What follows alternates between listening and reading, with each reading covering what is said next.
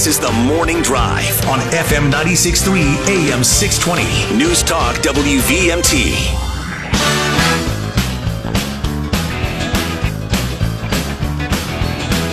Welcome back to the Morning Drive, everybody. Kurt and Anthony here on this Tuesday morning, the next to the last day of January 2024. It's just flying by here. And we are pleased to have joining us now online is Vermont State Economist, Tom Kavet. Good morning, Tom. Good morning, guys. So, Tom, first, can you tell us, so just for our listening audience, there are basically two state economists, right? One is sort of represents the governor's office and one represents the legislature. Is that right? Yeah, that's right. One works for the administration, the other for the legislature.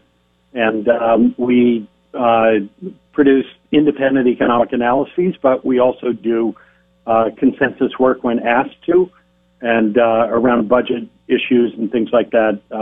For a long time now, we've been doing consensus forecasts. And that was something that the two of us came up with after we saw how confusing and chaotic it can be when there are two sets of forecasts about what's going to happen to budgets during a legislative session. And that's you and Jeff Carr. That's correct, yeah.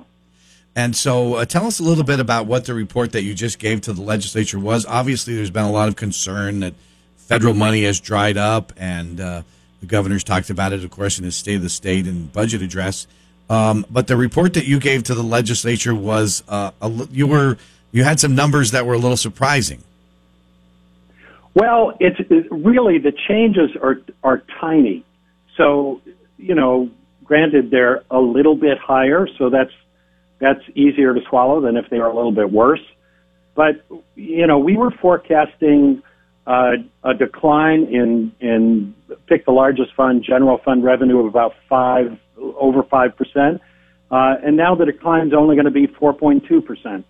So, nothing to be celebrating about, but things are a little bit better because the economy is a little bit better. We are like, relative to expectations set last July, which is the last time we did this exercise. We do it twice a year. We're really about between 1% and 2% at variance. That's about as close as you get. And the changes that we're making are relatively small, but they're a little bit positive. So that's where we're at. And are these numbers tied to the national economy starting to rebound, or is it more a signal of the strength of Vermont's economy? It's really tied to the national economy. So, inflation came back down a little bit faster than a lot of people expected. I still think it's going to be some tough sledding, in the last little bit, just because of some of the delayed responses that are involved in the lags. But the economy has been performing remarkably well. GDP growth last read was 3.3%. That's significantly above long-term trend, and before that was quarter before was 4.9%. We've seen unemployment stay relatively low, even with these unprecedented increases in interest rates. And so even though the new federal money isn't coming in, there's a lot of unspent federal money that's already come in. And you see that in state cash balances, which are over $2 billion right now. And that's money that's slated to be spent. Some of it's, COVID money, some of it's infrastructure money, some of it's, there are a lot of different things, but that money's going to be expended over the next 2 years, and that's providing support to the economy, as well as a lot of wealth increases that occurred with individuals during the pandemic period. All right, we got a call for you. Let's go to the phones. Good morning. You're live on the Morning Drive. Hi, this is Gene from Burlington.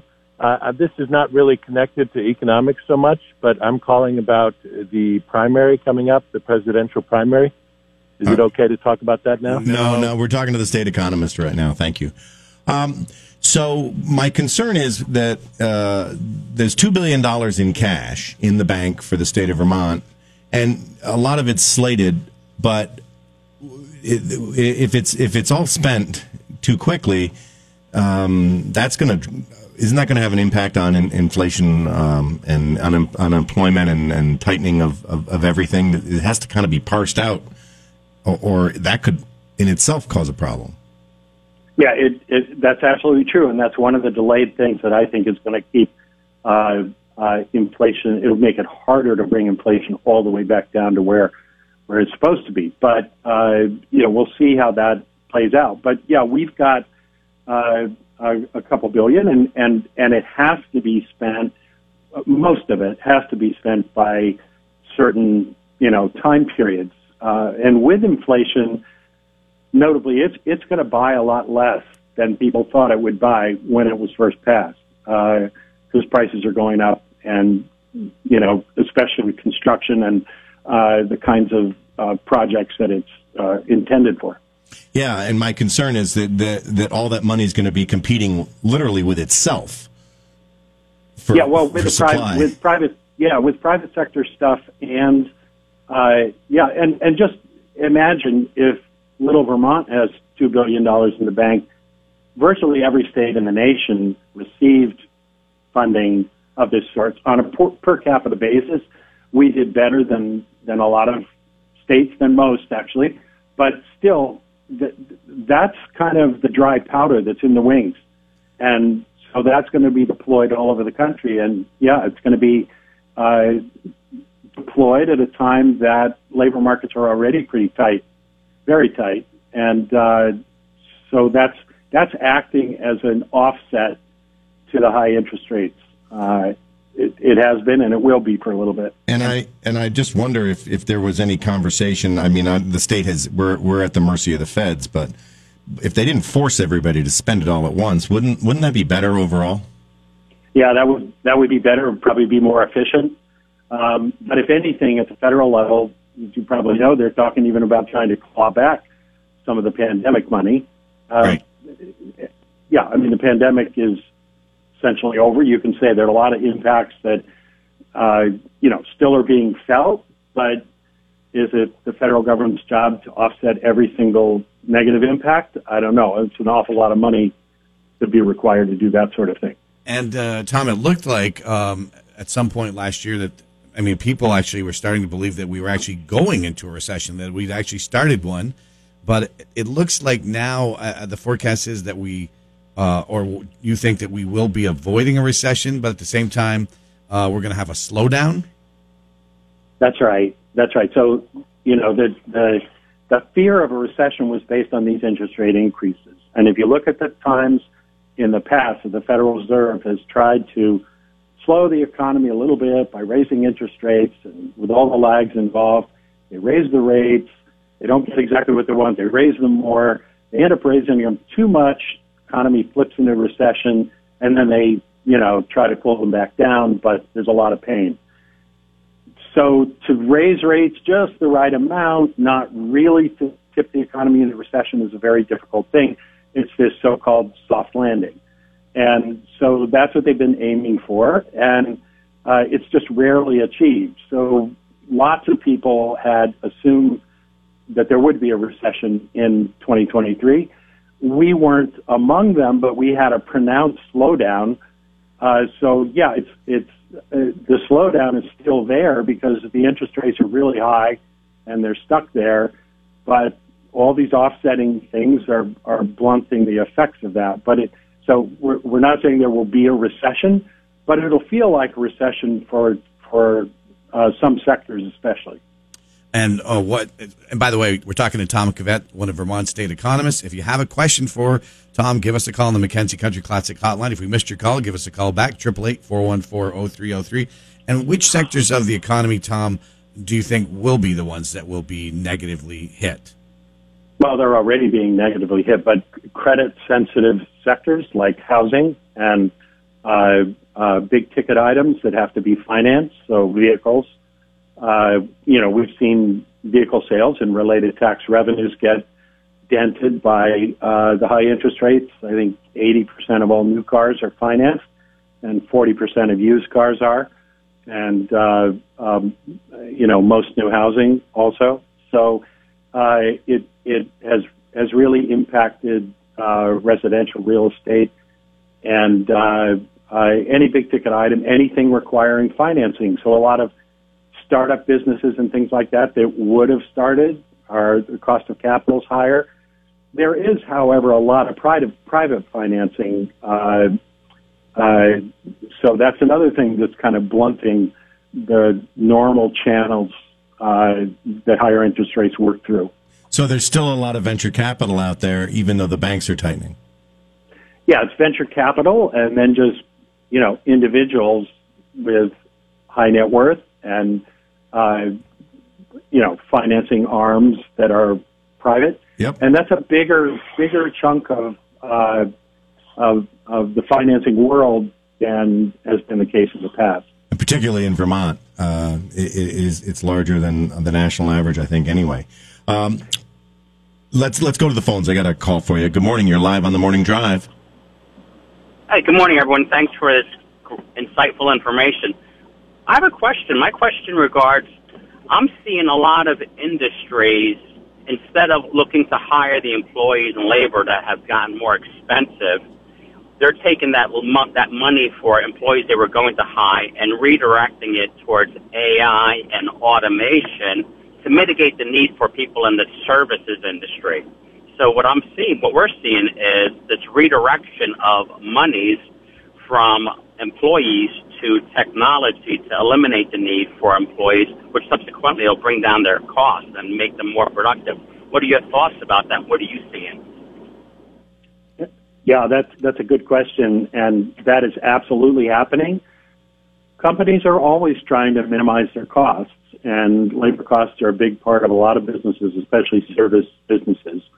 And productivity gains, which is essentially what the way that shows up in kind of total economic equation, is how that plays through. So you could invest in capital or machinery that makes workers' output per worker higher, or you can substitute for some of it with something like AI, which is a machine doing work that people would have done before. And, that's what it shows up as higher productivity, and that results in more profitability to the owners and the capacity to pay the existing workers, the remaining workers, more if they so choose or need to. So when the labor market's as tight as it is, and it's hard to find hires, if they can make their existing employees more productive, they're going to do it, and that's happening. And AI is a new wrinkle in that. It's affecting certain sectors more than others, but it's getting a lot of attention right now. Well, the other downside, if you look at revenue for the state, is those machines don't pay income tax. Yeah, the corporations do, but the machines don't. There's not a fewer workers. Yeah. I know that I hear stories that there's some manufacturing facilities in Chittenden County that are 4 or 5 positions a month are being eliminated. My nephew actually is one of the people implementing the machines, replacing the humans. So I'm happy for him, but I'm not so happy for the 5 people that lose their jobs every month. Yeah, and this is a feature of economic change over time, way back to the Industrial Revolution and even before. Is there some new technology, some new way to do something, and it's disruptive and displaces people, and it's important that there are social services and safety nets to retrain and all the rest. But if there's a better and more efficient way to do something, generally speaking, that's going to end up being good in the long run, but there can be short-term pain for sure. Well, and let me ask you from like the 30,000-foot level, I think Vermont is positioned in I think we're positioned better than a lot of other areas in the country because we don't stand on primarily just one leg. So if we do lose manufacturing jobs, we have a real strong service sector and tourism and things. So how do you feel about, with that just said, the efficiencies of AI and things? What do you look at in the next 5 or 10 years? How do you feel Vermont is positioned in contrast to some of the other areas in the country? Well, there are pros and cons. You know, the pandemic era shift to open up remote work in a way that just hadn't existed before is generally speaking a big plus for Vermont. So, you know, you don't have to be in New York City to do New York City paying work if people are comfortable with remote meetings, remote communication, collaboration that occurs, virtually. So that, you know, allows us to be competitive in areas that we weren't before, and, you know, as a plus. But, you know, nationally there are demographic challenges and, you know, an older population in Vermont. I don't think it's the kind of the sky is falling interpretations that some people give to it. The older population in Vermont happens to be comparatively wealthy. So actually tax revenues, income tax revenues per filer for people over 65 consistently is above the per capita filing levels for people under 65. So it's not, you know, it's not a disaster. There are pros and cons to everything, but there are areas in which it advantages Vermont. And I think that, you know, overall, that diversity you mentioned is an important plus to the economy. We're talking to Tom Kavet this morning. He is Vermont State Economist. If you have a question for Tom, we've got him for a few more minutes. Give us a call on the Mackenzie Country Classic Hotline, 888-414-0303. Tom, let's talk just a little bit more about inflation. You've got this great, in your report, you've got this great little cartoon that has a husband talking to a wife, and the husband says, inflation is cooling, unemployment is down, and Wall Street is optimistic. Why are you so glum? And then she looks at her shopping list, and the ticker from the store says, I just did the shopping. What in terms of inflation, it's obviously down from the high of, 9% overall. Now it's 3.7% or something like that. But how is it in regard to household essentials? That, I mean, it's sort of going to that cartoon where it seems like people are still, when they're asked about the economy, are still pretty glum and still pretty negative about it.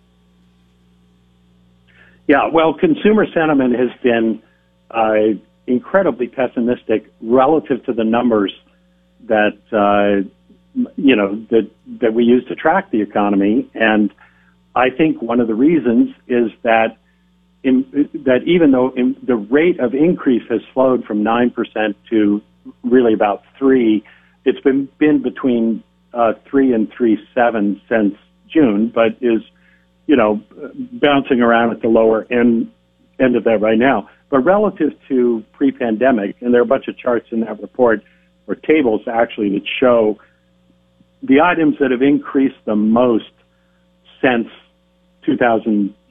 February of 2020. And a lot of those are things that people have to buy and buy on a regular basis, like fuel and energy products and food. And so I think that, that's what registers with people. You see the prices of gas every time you drive down the road. There's big signs. And every time you buy food, you're confronted with those realities.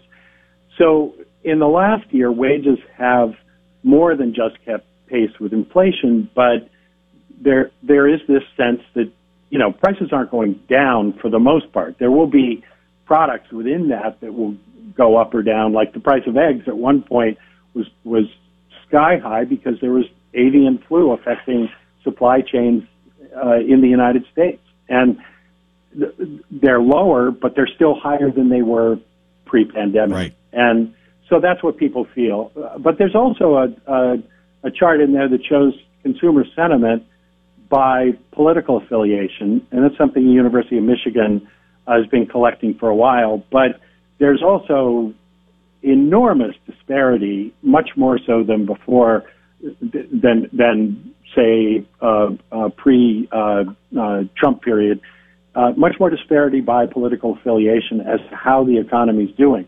So the news and commentary shapes what people feel about it, regardless of the numbers as well. And that's going on too. And Tom, so for the Vermont legislature, what is the biggest message that you would impart to the Vermont legislature? What should legislators take out of this? Well, there are tough choices ahead because anytime revenue is declining in your biggest funds, and actually without the fee increases in the transportation fund, there would be a decline in that fund also. Anytime they're declining, it's hard. You know, Kurt. If there's more money and things are growing fast, then you can cut taxes or you can spend more on things you think are important.